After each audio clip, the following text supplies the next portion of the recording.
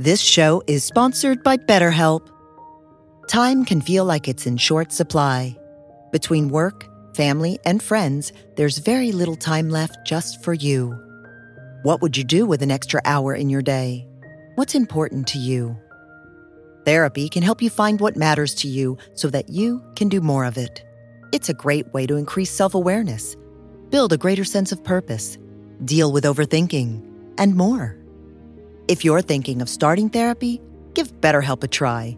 It's entirely online and designed to be convenient, flexible, and suited to your schedule. Learn to make time for what makes you happy with BetterHelp. Visit BetterHelp.com/BeHereNow today to get 10% off your first month. That's BetterHelp, HELP.com/BeHereNow.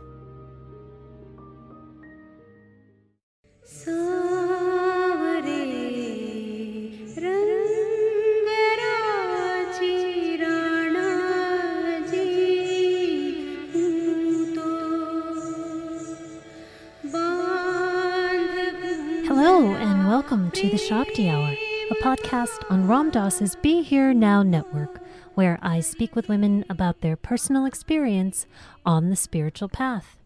My name is Melanie, and I'm very excited to share the next podcast guest with you, Mukti, a teacher from Open Gate Sangha, who I found through her husband Adyashanti's teachings and have become a huge fan of Mukti, as well as specifically her book, A Self in Full Bloom. It's an audiobook.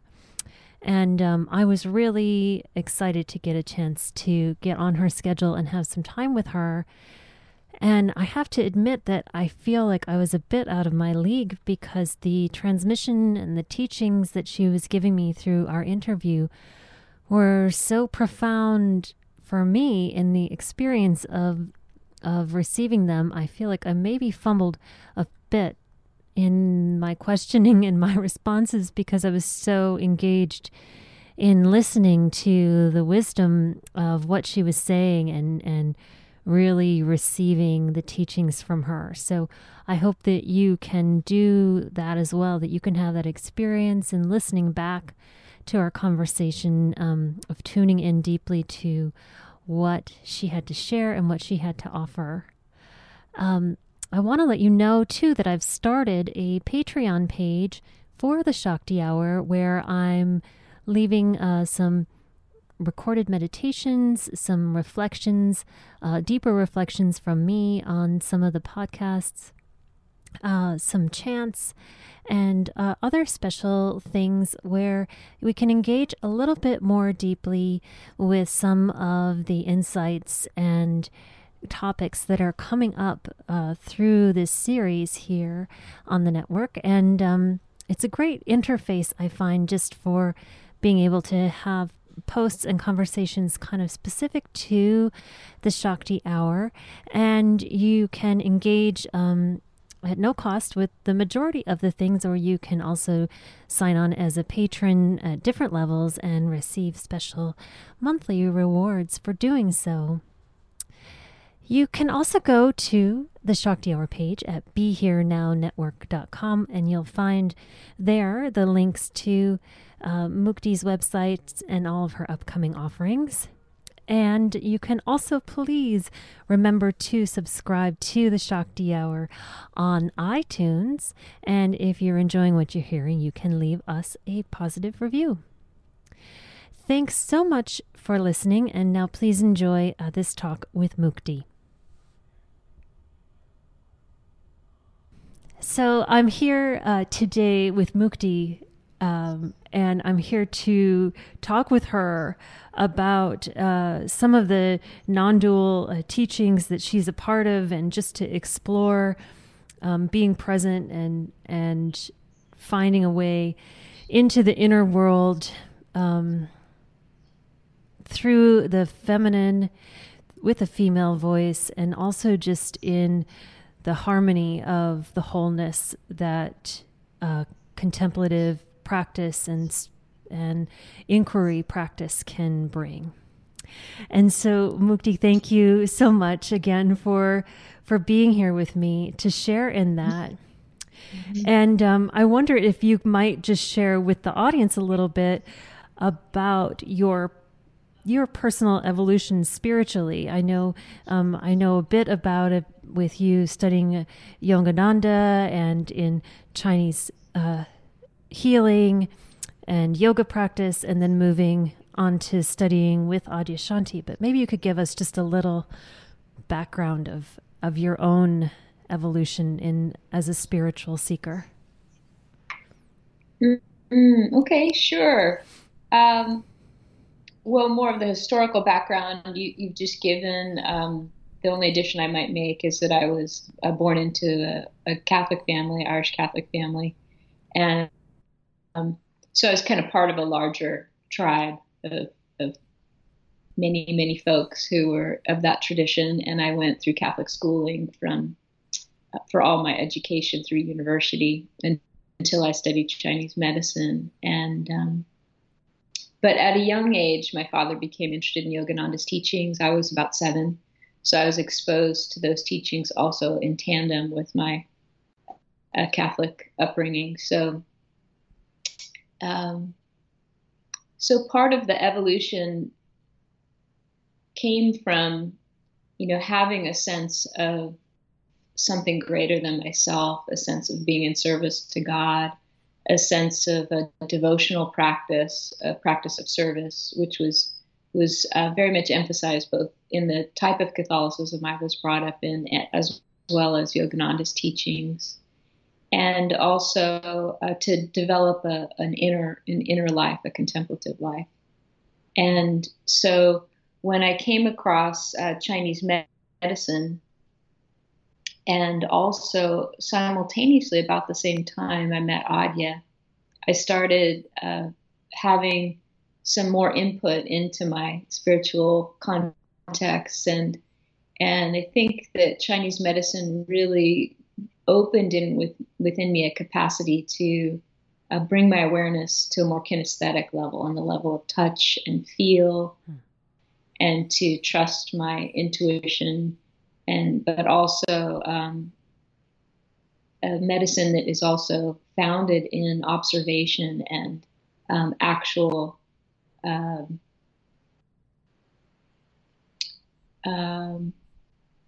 indicators for diagnosing patterns and the way energy might move or become stuck.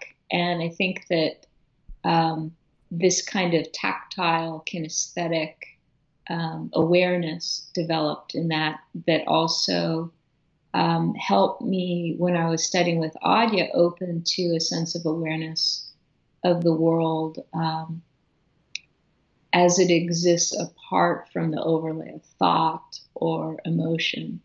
And that was a big emphasis of Adya was to really sense, what is it that's aware of our experience that's ever present. And so I think it took the evolution part. I think it took a sense of God outside of myself or within my heart into a specific kind of sensing of spirit, you could say, as the eyes of awareness, or maybe in Catholicism, they might say like the eyes of the Holy Spirit, or just gave me a different sense and actually enriched my understanding of the traditions that I'd come from of Yogananda's teachings or Catholicism. It just gave them another dimension that felt like it was really founded in direct experience of the mystery of what we are. That's prior to any dogma or doctrine or any kind of belief structure that I had been exposed to in my earlier tradition. So Adya was kind of peeling that off and stripping away those parts of my spirituality so I could look underneath them, or to sense something more essential, as in the expression of awareness and the mystery of what we are and how that's sensed immediately and directly. I'm getting the sense as you're sharing your story of this real, very rich spiritual fabric, kind of that was laid at the foundation in your life, with Catholicism being a very rich tradition of ritual and depth, and then to add to that the Yogananda teachings. And this fabric and this textures and this layering, this simultaneous layering of it, and then the stripping away. And I know in A Self in Bloom, that audiobook of yours that I really love, is that you mention something that was very interesting to me about your story is that you and Adya were a pair before he began teaching. And you talk about that moment. You tell the story of the moment on the way to his first talk. Can you give us a little bit about that moment? I'm seeing it coming out of this fabric, so maybe you could share from that point. Yes. Well, when Adya was asked to teach by his teacher, and we arranged for a place that he could hold a meeting, a kind of meeting space. We were driving to that the first night that he was going to be teaching, and I realized that I didn't have a clear sense of where I would fit in to the evening, as far as I hadn't really been a person of the Zen tradition that he came from and that his teacher was from. I had been to a few Zen meetings, maybe a handful, just to get a sense of his tradition, but I didn't really know a lot about it, or about how he would go about it, given that, we weren't going to a Zen temple or to something well established. And so I thought, wow, what part will I play? And as I mentioned, I'd kind of come from a training of being of service. And so my first thought was, how can I help?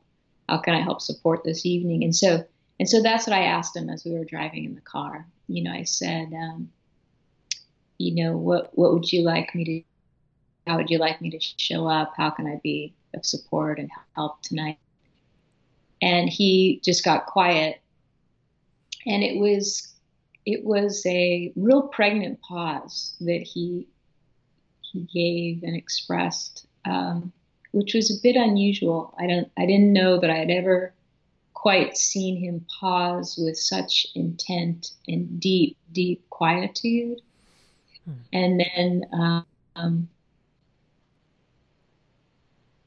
he simply said, "Just be yourself." And if you can hear this, each of us listening, if you can just hear this pointer, just be yourself. Just be yourself. Then you can get a sense of my first teaching from Adya as my teacher. I hadn't considered him my teacher before that, but in that moment, it just occurred, and I realized that this was one of the pointers of my life. Did that idea? Sorry, did that idea of a partner being a teacher, beyond the yoga of relationship, beyond the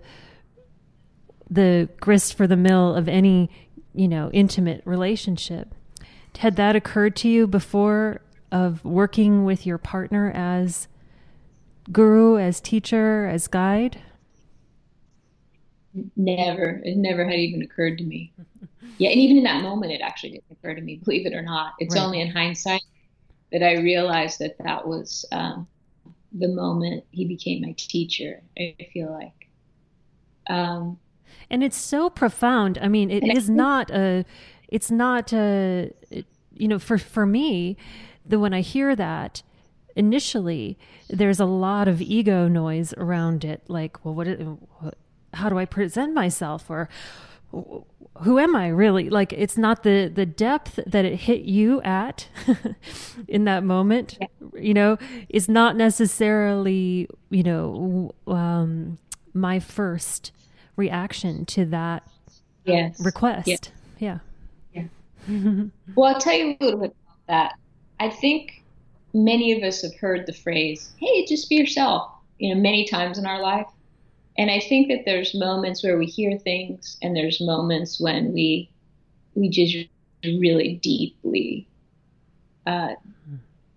let something in. You would deeply digest them, and they just land in a totally different way, even though they're the exact same, set of string of words. And I think it was because of the transmission and the silence and the emphasis from which they came. It just carried this this energy that even the pregnant pause just carried this energy of he's about to say is something to really deeply listen to. And then in that space of receptivity, it just got in. But I have to say that even as it got in, and I knew that it was absolutely like revolutionary, even though the words were very ordinary, my mind did kind of like a couple minutes later register what was happening. And it was a mix of things that I was registering. At some level I was like just elated, like, wow, what freedom, what permission, wow. And almost at the same time was also this feeling of like, what the hell is that?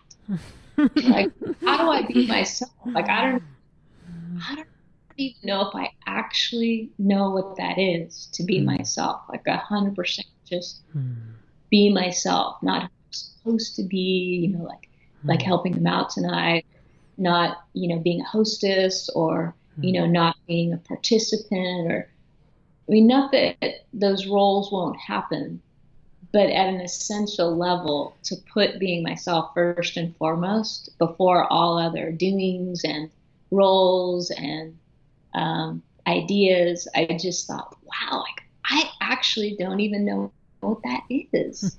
And that's why it was great teaching, because it opened this inquiry of, gosh, what is it to be authentically and genuinely what I actually am?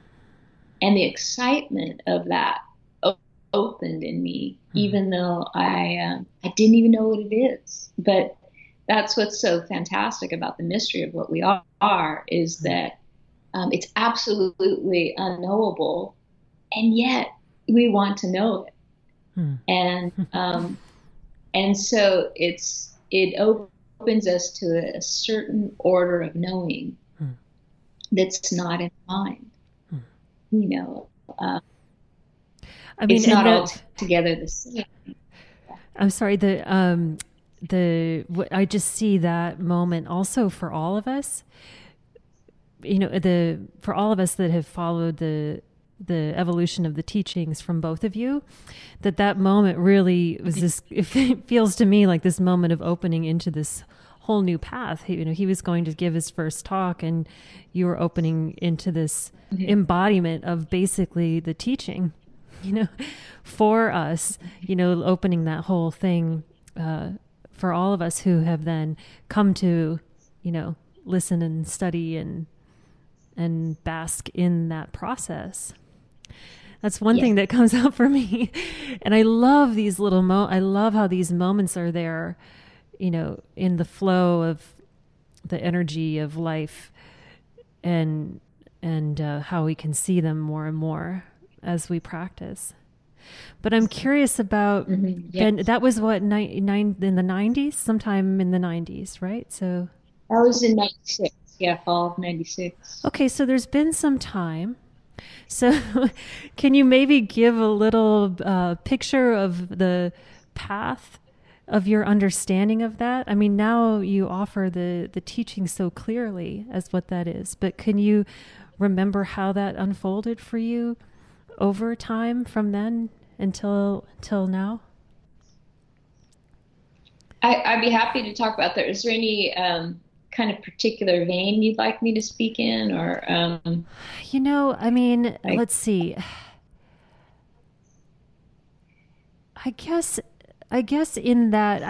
actually what I'm really curious about is then in the relationship. So not only did your relationship to yourself change in that moment, but it also shifted in your relationship to your partner.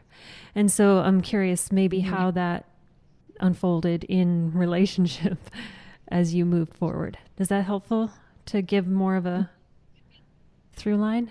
Yeah, it's helpful. I'll have to do my best to make it relevant as well, because, not everybody in the audience is, married to their teacher. So I could speak to that a little bit, but I want to make it really relevant for people. But I do think that people go on, I do think that anyone in a partnership or in any relationship, when you have your own spiritual awakening, that does affect how you are relating to your partner and that evolution. So yeah, absolutely. Well said. And that would be the point of relevancy too, to aim for. Well, I'd say that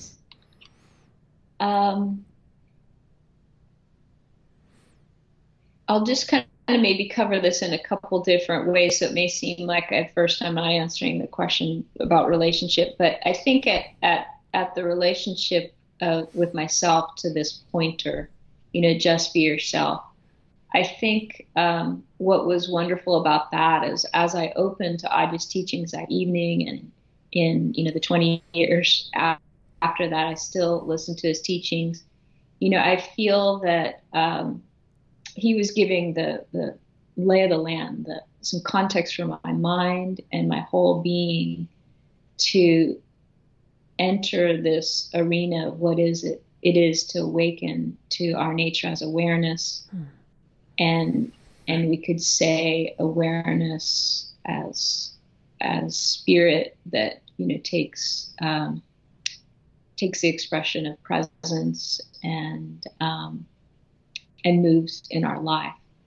And so, even though I had some context for that already, he was laying it in a new way. And so as I was really becoming curious about how consciousness expresses through the light of awareness, how it perceives the world, and sensing presence, I was also in tandem questioning about my sense of who I am personally because of this pointer, just be yourself. So it was kind of this wonderful pairing of what is it to be an authentic human being, and also what is it to be an expression of spirit. And so I had these two side by side all along, I think, at some level, as I was hearing his teachings. And he would include, the human aspect into his teachings, but he also was, especially in his early teachings, was placing a big emphasis on discovering who is it that's living this life? What is it that's looking out your eyes? What is it that knows that you exist or that you're here? And just really, really driving home this initial foundation for one's life is, why don't we, instead of concentrating on what we do and what to engage in, might we ask who and what is it that is engaging and is informing doing. And so I had this kind of pairing, as I said, as I was looking inside, what am I really? Like, what is it to be myself? To be myself, I have to know what I am. And so this is kind of where the sense of the two met, meaning the two, knowing myself as spirit, but knowing what it is to be a genuine human being. They met with the question, who is living this life? And so, or what is it that's living this life, if you prefer that question. And so that's been the main hub of these 20 years is just that is the question that at a certain point became very pivotal for me when I recognized that his pointer of ego or illusionary self is defined by movement of grasping and aversion, grasping for what we want, pushing away what we don't want, defense, offense, defense. And so when I took up the inquiry question, what is stillness? That was leading me to a sensing into that which is not defined by grasping and aversion. And that really opened the doorway for me to kind of resetting of my whole being in stillness, to where it was almost like rebooting a computer where all the software programs, go offline, everything that has been input as far as like how we know ourselves and our history and our past and our conditioning, it all kind of went offline in stillness. And then I had this reboot, which we could call an awakening. And it's as though none of the programs were operating yet, and I was just the essential instrument, of life. And so in that moment, I realized that, this is what I am. That is prior to ideas and definitions, and that's empty of all the comings and goings of time, history, and future, and it's empty of all that. It doesn't reference time. It doesn't reference a space, because it's not moving to know itself here or there. It's just very still. And so I got a sense of who and what we are that is prior to these constructs. And in that moment there was a recognition. And yet, some of the programs came back online. Some didn't. Some never really came back. But many of the programs came back online, and I became almost a hybrid of who I was before that moment and who I was in that moment. Meaning, I had a sense of myself as the infinite that is not bound by definitions of time or space. You could say our nature is the infinite or as eternity. And yet I still had the same kind of remembrance of history and patterning, and many things reappear. But then the question, what am I, took on a little different tone. Yeah. Because I was looking at the question in light of every program that was kind of coming back online. Is this really what I am, or is it authentic to engage in this? Does it feel genuine or true? And could it be like a program to express through, but perhaps in a different way that feels more genuine and authentic? And so the what am I question took action more in relationship, right? Relationship to avenues of expression or conditioning, you could say.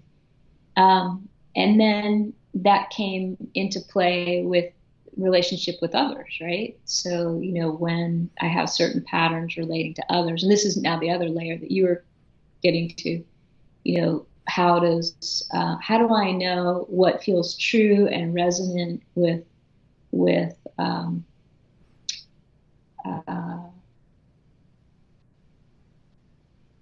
a kind of alignment within myself that's not prone to grasping or pushing away, but resides in a greater sense of stillness and alignment. And how might I move in relationship that supports that alignment and expression of this essential sort of signature that took up residence in me of spirit, which was more of a transmission of stillness. So, different people kind of have different flavors of spirit or expressions of spirit, but that was kind of the hallmark for me that I continue to come back to. And so this isn't a static kind of stillness. It's just a stillness that is more free from grasping and aversion. And so, but it doesn't mean it doesn't move or it can't express. And so that was really my touchstone for when things might go, cattywampus in relating, or, kind of go awry, or there might be a triggering within myself. I would have to really shine the still light of awareness that we all can look through and into these patterns. And for me, I was very kinesthetic at this point, so I would drop into my body and just really attune and listen and sense and feel patterns, and until I could kind of tease them out and see what in them had wisdom and what in them had reactivity or illusion and confusion, and try to parse it all out and then align with what was most true, and essentially try to liberate and catch up the parts of myself that were operating out of great misunderstanding or lack of clarity, to almost like transmute those or free them from those worldviews and perspectives, and kind of free up that energy so that it could move in a more healthy way. So that's what I did in relationships of all sorts. And in partnership, it was pretty similar for me.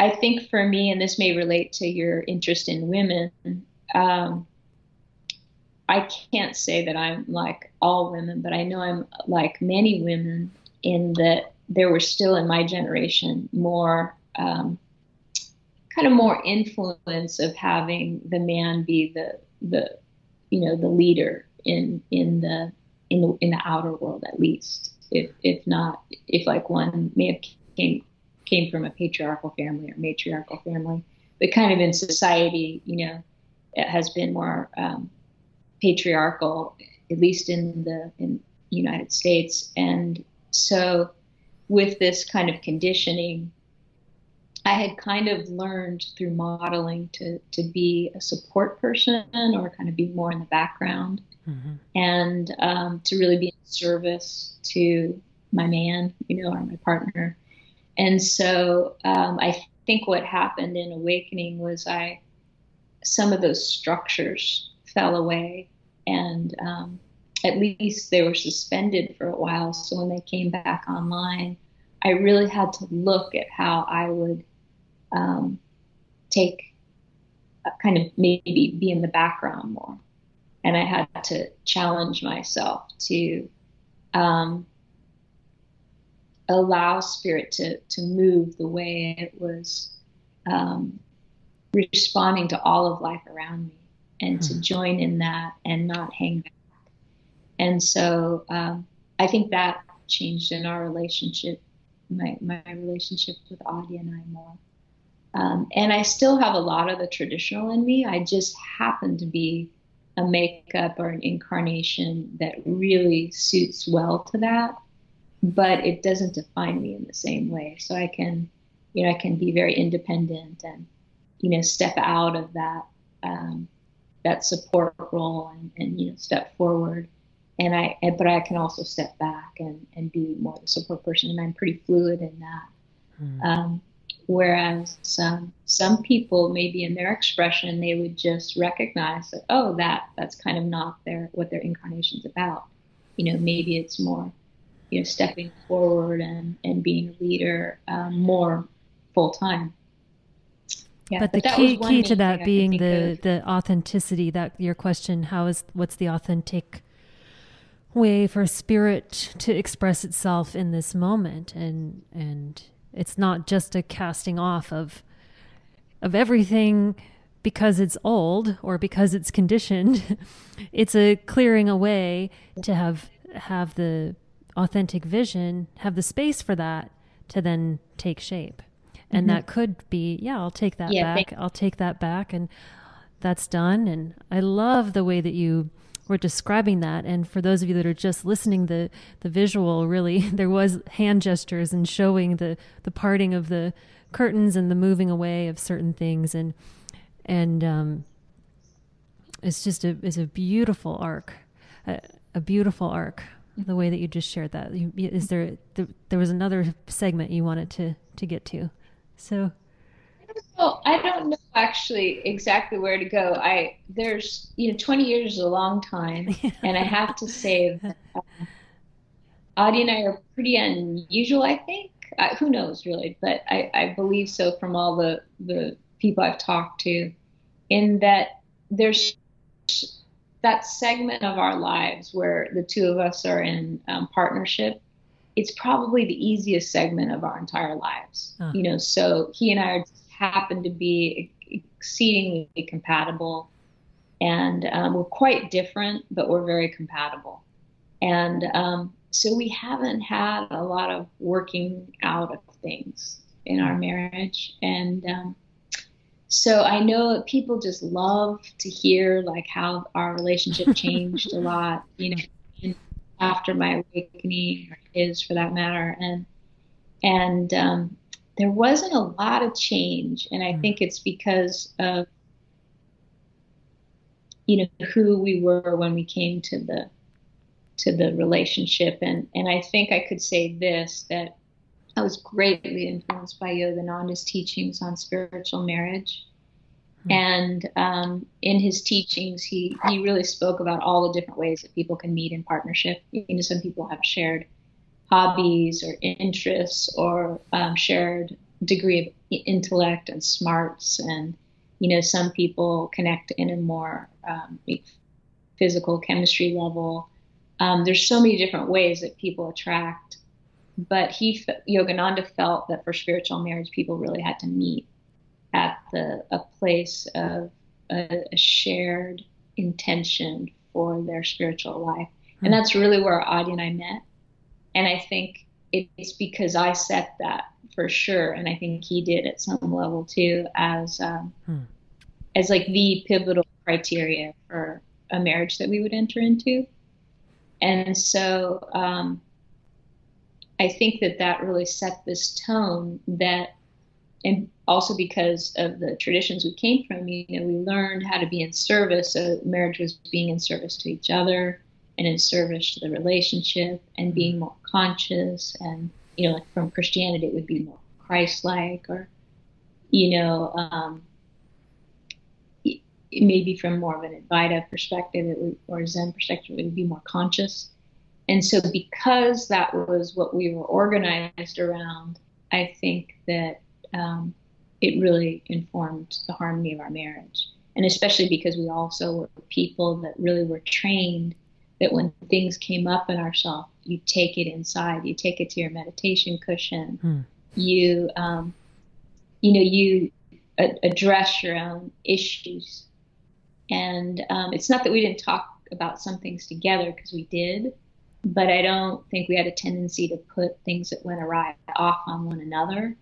We always had just a basic interest in what is our part in this. How can we support relating together?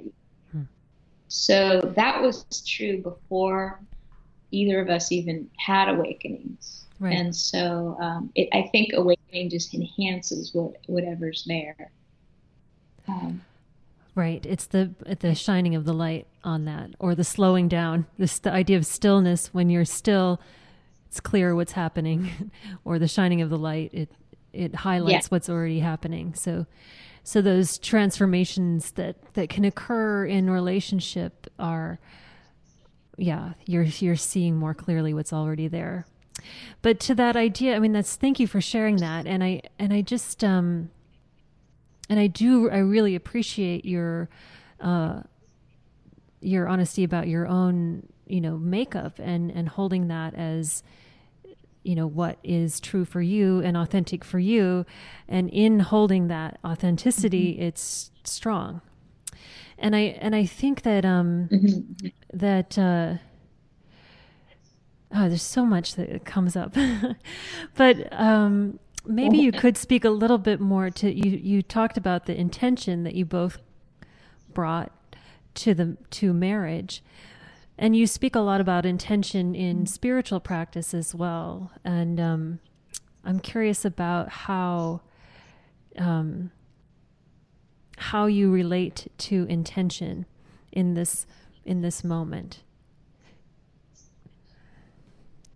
I know that it's kind of a buzzword at this time, having an intention, setting your intention, and da da da da da. But how does it flow for you in the moment? Right now? Sure. Okay. Or in any moment? In any moment, as it, yeah. Why don't I share what the intention was for the marriage, because it might be helpful. Okay. When I was listening to these teachings of Yogananda's on spiritual marriage, he mentioned an intention that I really resonated with. And Yogananda said the purpose of spiritual marriage is so that, in his day and age, they spoke of husband and wife, it could be, partner and partner. But in his day and age, they said husband and wife. So he said the purpose is that each person in the marriage discovers that the one, meaning capital O, like you could say God, but he said that the one in my husband or life, the one in my husband's life is the same one in all of life. So just to kind of recognize spirit deeply in one person, and then to discover that is the spirit in all of life.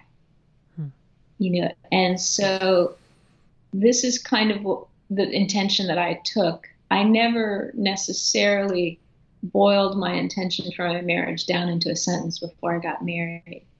But I know that statement of Yogananda's really hit home with me. And I thought, that is it. This is the course of my life. Like, my marriage will be this arena where it might be, I might be particularly devoted to knowing, spirit in my partner. But that is only kind of one entry point for this interest in knowing spirit everywhere. And that's that's truly the Bhakti tradition too. The Bhakti tradition that I come from with Ram Dass is, seeing love in the other, seeing God in the other,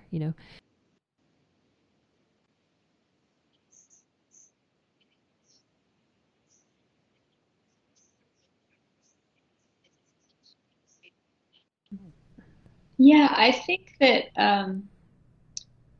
my intention, the way I would present it, has changed over the years, and it can even change in a given hour or a given day. But I feel that essentially now my intention is kind of wordless, but it is pretty kinesthetic for me.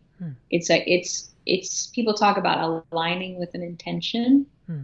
And for me, it's now more of just like a sense of alignment energetically. So, can you speak to what that feels like, or can you speak to what that feels like? Yeah, I think that at least for myself, and I think this is true of many people, but I have a lot of training in, as you know, background in Chinese medicine, but I have a training in Qigong and Tai Chi, and there's this energy pull that they speak of, the Tai Chi pull, that runs from the crown of the head down through the center of the body, in front of the spine, down, and it's this vertical axis. And through all my years of meditating on the Hara Center, which is, in the lower abdomen area, it's an energy center there. Sometimes I call it the gateway to stillness. There's this sense that I have of this kind of energetic alignment, and this ballast in the hara. And it's kind of like, I don't know if some of you remember those blow-up clowns that we had when we were young, kind of in the shape of a bowl.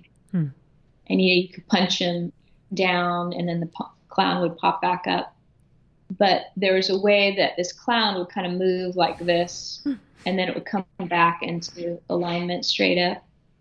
Well, that's sort of how I feel inside most of the time, where, I'll kind of know like, oh, life's leaning this way or it's leaning that way. But I can kind of come back, to center like this. But if I get like a kink, like, ooh, that doesn't feel right, or that feels off, or ooh, that misses the mark, or hey, that's right on the mark, or that really resonates. I kind of register it in this energy body. And so pretty much my nonverbal intention is just how do I be in harmony with this alignment, which seems to serve being in harmony with the whole. So I do want to ask you then more about this exploration of the masculine and feminine, because I know you talk about it. And I want to ask about that in terms of that kind of alignment, and how you relate feminine and masculine principle, or I don't know what to call it, to that idea of finding that balance and alignment. Yes. Well, I think in general, if we were to speak of the yin and the yang, the yin being the feminine principle, yang being the masculine, I think it's this kind of blending of, open receptivity, which is often more trusting, more kind of relaxed. And we blend that feminine principle with the masculine expression, which is more of strength and, precision, and it's more directed. It's more dynamic, more fiery. And so I think that this balance is a balance of both. It's very much being here. I am present. I am engaged, which is yang, right? And it's more vertical. And it's awake, and it's, ready, but it's also yin, which is I'm listening, I'm receiving, I'm, available, I'm fluid, I'm, I can, be, malleable and appropriate, to the moment. And it's this blend, because, when we have too much of one without the other, then we're not really addressing things in a whole way. Within each personality, like within my personality, I tend to, go more yin or be more yin than yang. But there's certainly moments where, I'm definitely more in a yang mode, or expressing in a more really direct or even fierce sometimes way.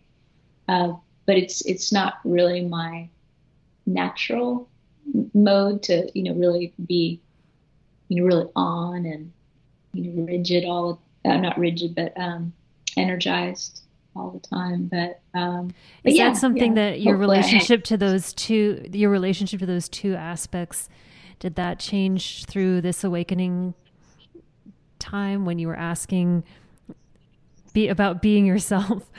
Did your relationship to those aspects shift? Yeah. Absolutely. Yeah. The biggest shift was in the beginning. I think that I had some notion that awakening would sort of come to me, almost as though there was a God outside of myself that would somehow grant me awakening. And so I think I was very much in a spirituality of listening, being very receptive, very faith-based. I was just happened to be a more trusting person, kind of a great trust in God and life. And Adya is a very young expression. He especially came from a path of will and hard work and tremendous amounts of meditating and discipline and questioning, really delving into things. And I could feel in him that this was a person who, was not hanging back and waiting for something to happen. And I could really feel by his example, like, wow, like, I need to be 100% all in with this. I'm not applying myself as much as I could. And so that was the biggest shift. And it actually was facilitated even more when Adya actually at one point thought we might enjoy going, or might be meaningful to go see Gangaji, who's another teacher. And I ended up speaking to Gangaji shortly thereafter in a small group meeting, and she really recognized this in me. And she really was basically gave me the message of, you got to get on with it, honey. Get on with it. Get off the fence. You're hanging back. And the way her energy came into me, it was with such fire and fierceness that it really lit a fire in me. And I had to really bring in that yang energy and take my own spirituality by the reins and really delve in and look at, what is it that I've been assuming and believing will happen or not happen, and what's the cost of that, and what do I need to just sort of filter out as not helping, and what beliefs or practices or notions am I going to try to keep that I feel may be more true than illusionary. And so which really ones helpful. Did you kind of grab onto in that moment, or how did the yang then kind of take foot? Yeah. Well, I was definitely influenced heavily by Adya, whose real rally call was truth. So is this true? Can I know that this is true? And I think that the biggest moment of that for me was when I asked myself, is it true that awakening is possible? For me, like I could see it in Gangaji, I could see it in Adya, but I wanted to know, like, is it actually possible for me? And I think that what I came to inside was probably a good blending of yin and yang.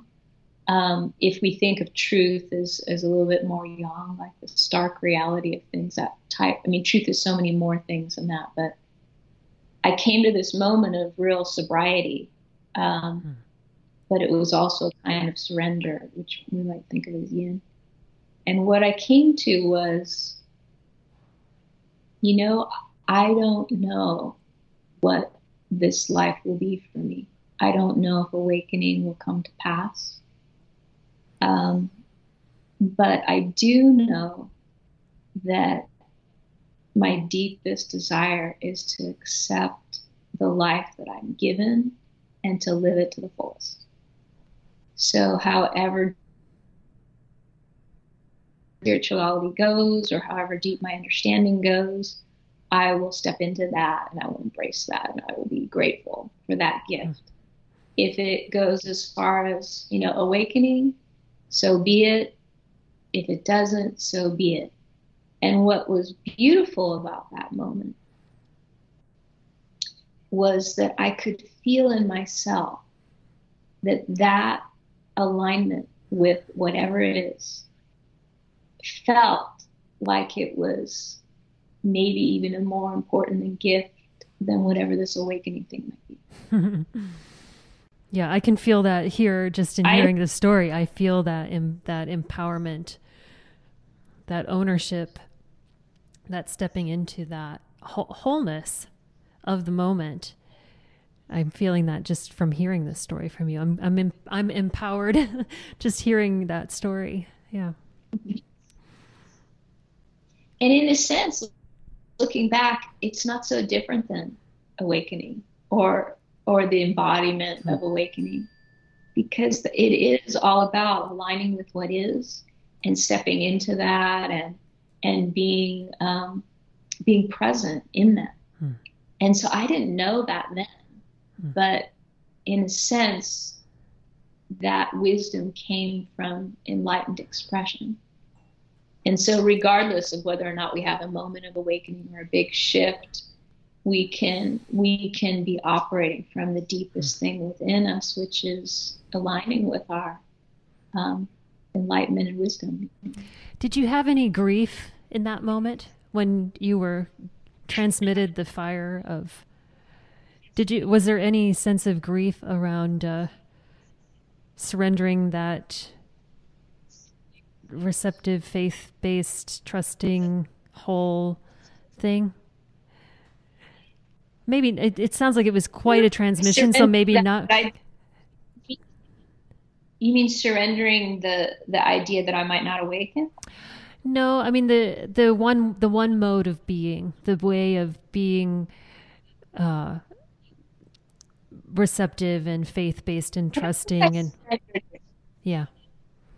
I know that I surrendered. I think surrender was an expression of that, right? But I think it married a kind of clarity, which was more yang.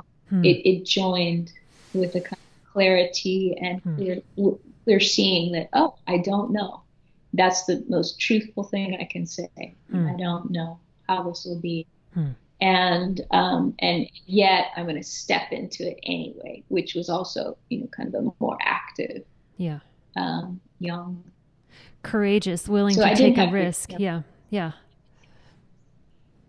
So it was more of a transformation and an integration than a letting go of. Yeah. I think so. Yeah. I have so many more things I want to touch with you, but we've been for a while. But there's two things I want to get to quickly, if I can, with you. There was a talk that you gave a bit ago, and forgive me for not knowing which one it is, but you're talking about the paradigm of being that is not me-centered. And you asked this question, what in my experience is free of wanting right now? And in this moment, in this cultural moment, in our country, where there's so much division and polarity, I just love this question. What is there in my being that is not me centered as a spiritual directive? Can you talk about that a little bit? Yes. I don't remember the talk you're referring to because there's so many different ways to speak to this, but what comes to me now is that it feels like this definition that I mentioned earlier, that when I heard Adya speak of ego as grasping and aversion, I think that that's a great entry point to this question, because if we take the definition of me, it can mean so many things, but the kind of me that tends to breed suffering is this habit of grasping and aversion. Grasping and aversion is going to be part of our experience no matter what degree of realization. It's a movement of life. We know when something resonates and we know when it doesn't. But when we identify with that and it concretizes as solidifying this identity of a me that has an investment in entrenching itself in what it's pushing against or grasping for, such that all the energy is contained in that and not free to see other possibilities, then we have suffering. And so I feel like the question of, what is it to know who we are that's not me-centered, and to sense what it is to be and live that is, I think, something that we can feel our way to by sensing what is outside of grasping and aversion. So we, as a simple, really simple exercise, we can just, if we can get to the point of observing that we're, that we're pushing, or that we're pulling or straining, even just in our posture, as we walk down the street, or, as we sit here with our shoulders, or whatever it might be, we can just notice where there's grasping or where there's pushing away. And when we're recognize that there's something outside of that that's noticing it, we can rest into what's looking or what's observing it, and we can sense, oh, this is not defined by grasping and aversion at all. So that's one entry point, to get a feel or a taste of that which is not defined by grasping and aversion. But we could also, maybe look from the eyes of our heart and just sort of be aware of our heart, and, listen from our heart and perceive the world from our heart. And we can feel that the heart doesn't take sides, that there might be parts of our human heart that are holding to certain things, or, very much attached to certain things. But there's also this kind of soft heart of spirit that really is very unconditional. And it's not, it doesn't have a storyline about what should or shouldn't be. It's showing up for the whole thing. And also, as this sense of just being where it drops down into, the heart center, it's more, it can reach a point of just being very anchored there and very still. It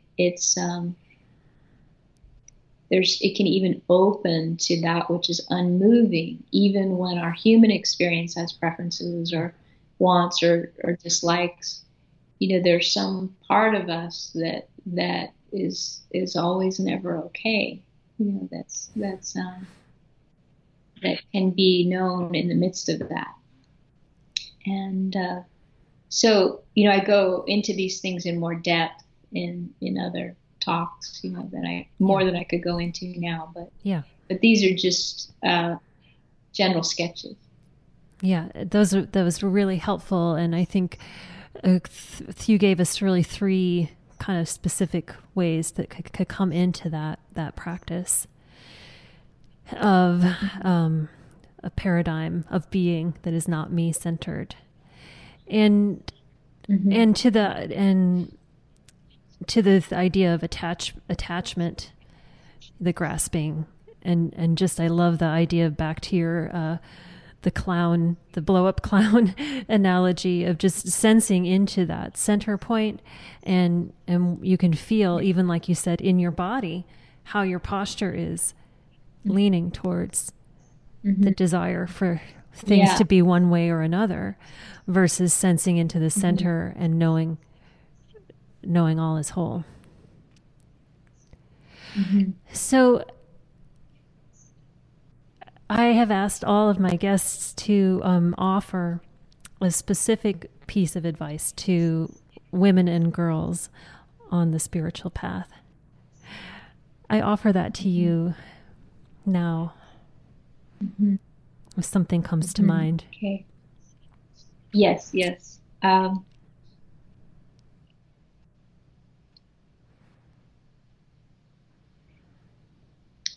think that there's an important question that we have to ask, all of us, men and women, but I think it's more than time for women to bring it forward.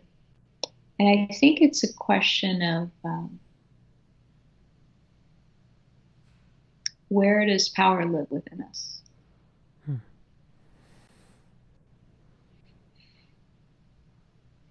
And I think that society and the collective has its way of presenting how power looks culturally. And there's a way that power is wielded that's not effective. And it may seem strong, but it's not founded in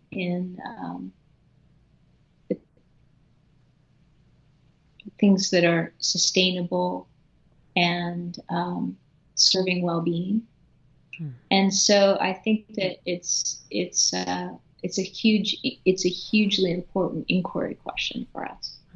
Is what is a power that is truly effective, and how do we sense that power from within ourselves? And for myself, I feel like I've taken a page, from martial arts or disciplines or yoga, where this Hara center, this lower energy center, just below the navel, is developed to give us a very specific access to a universal power that can be resident in our own instrument. And I think that power, the more it's cultivated, the more it is available as an energy that can inform our expression, and it can rise up and respond and rectify when things are off. And I think a lot of times women fear their internal power because we haven't been encouraged to express it to the same degree that men have. And so I think that it's valuable to really rest in our being and settle into ourselves, so that all the energy that's extended into things that are extraneous and really not so important, that it can be freed up and return home, so that we can be more self-possessed and self-resourced, and that energy can settle in our relaxation of being downward, like with gravity, and really settle into a sense of gravitas that can be at the ready for when we're responding to life, or when we're initiating some things that are very, very important. So that would be my... That's fantastic. And just in the benefit of this role that I am playing as podcast host is that I get to experience that transmission of that teaching in the moment, and then pass it on to everyone who's listening. But I really got lost actually in that rooting into that center in myself, and what a relief that is to have that access to that. And that weighted, that gravitas, like you said, that weight. And also just I love that you offered that question to all of us, like what is power? Where are we sourcing power? What did you say? Do you remember? Yeah. Is that it? You said it right at the beginning when you started. That's very close. It's something like, what's a sense of authentic power that's within us. Yeah. That it's not something that we take in from the outside, according to societal messages or media or even the patriarchal model. It's a discovery. That's the question: is what is it to discover our own authentic power and our seed of power? And it's actually not truly even ours in a really personal way. It's what is it to know power, and the seed of power, so that we can be instruments for that. Yeah, I spoke with an author, Terry Tempest Williams. I'm not sure if you're familiar with her work, but she spoke about power not a power over, but a power with. And you're bringing it to the power within, and then the power through. So that awakening to that, yeah. And I just want to encourage everybody to go to muktisource.org and find the beautiful catalog of all of the recordings of Mukti's teachings. We'll have links to all of that on the Shakti Hour page at BeHereNowNetwork.com, links to purchase those and to find out more about her offerings. And you do have lots of satsangs and some silent retreats coming up over the next year. I know several in California, and I even noticed you're going to be in England in this summer, which will be, if you happen to be listening from the UK, you can catch Mukti there in August. And and I thank you so much, Mukti. I really could talk to you for several hours, but maybe we can speak again at a further date. But I really appreciate your time, and I really appreciate your attention and sharing of your own experience and the teachings. Thank you, Melanie, and thank you as well for the role you're taking and for inviting me here today. And just want to end with one last phrase, because you were talking about this power with, power in, power through. I think what could cap it nicely is a sense of what I'm speaking of is the power of the whole. So I think it could be a very beautiful balm or salve for the power of division. So that'll be just sort of my rally call at the end here, is for the power of the whole. The power of the whole. I really love that. Thank you so much again, Mukti. Okay, blessings to everybody.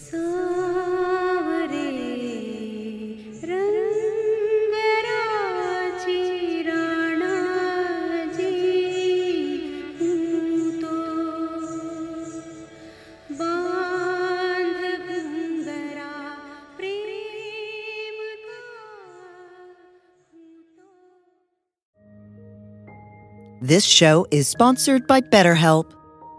Time can feel like it's in short supply. Between work, family, and friends, there's very little time left just for you. What would you do with an extra hour in your day? What's important to you? Therapy can help you find what matters to you so that you can do more of it. It's a great way to increase self-awareness, build a greater sense of purpose, deal with overthinking, and more. If you're thinking of starting therapy, give BetterHelp a try. It's entirely online and designed to be convenient, flexible, and suited to your schedule. Learn to make time for what makes you happy with BetterHelp. Visit BetterHelp.com/BeHereNow today to get 10% off your first month. That's BetterHelp, HELP.com/BeHereNow.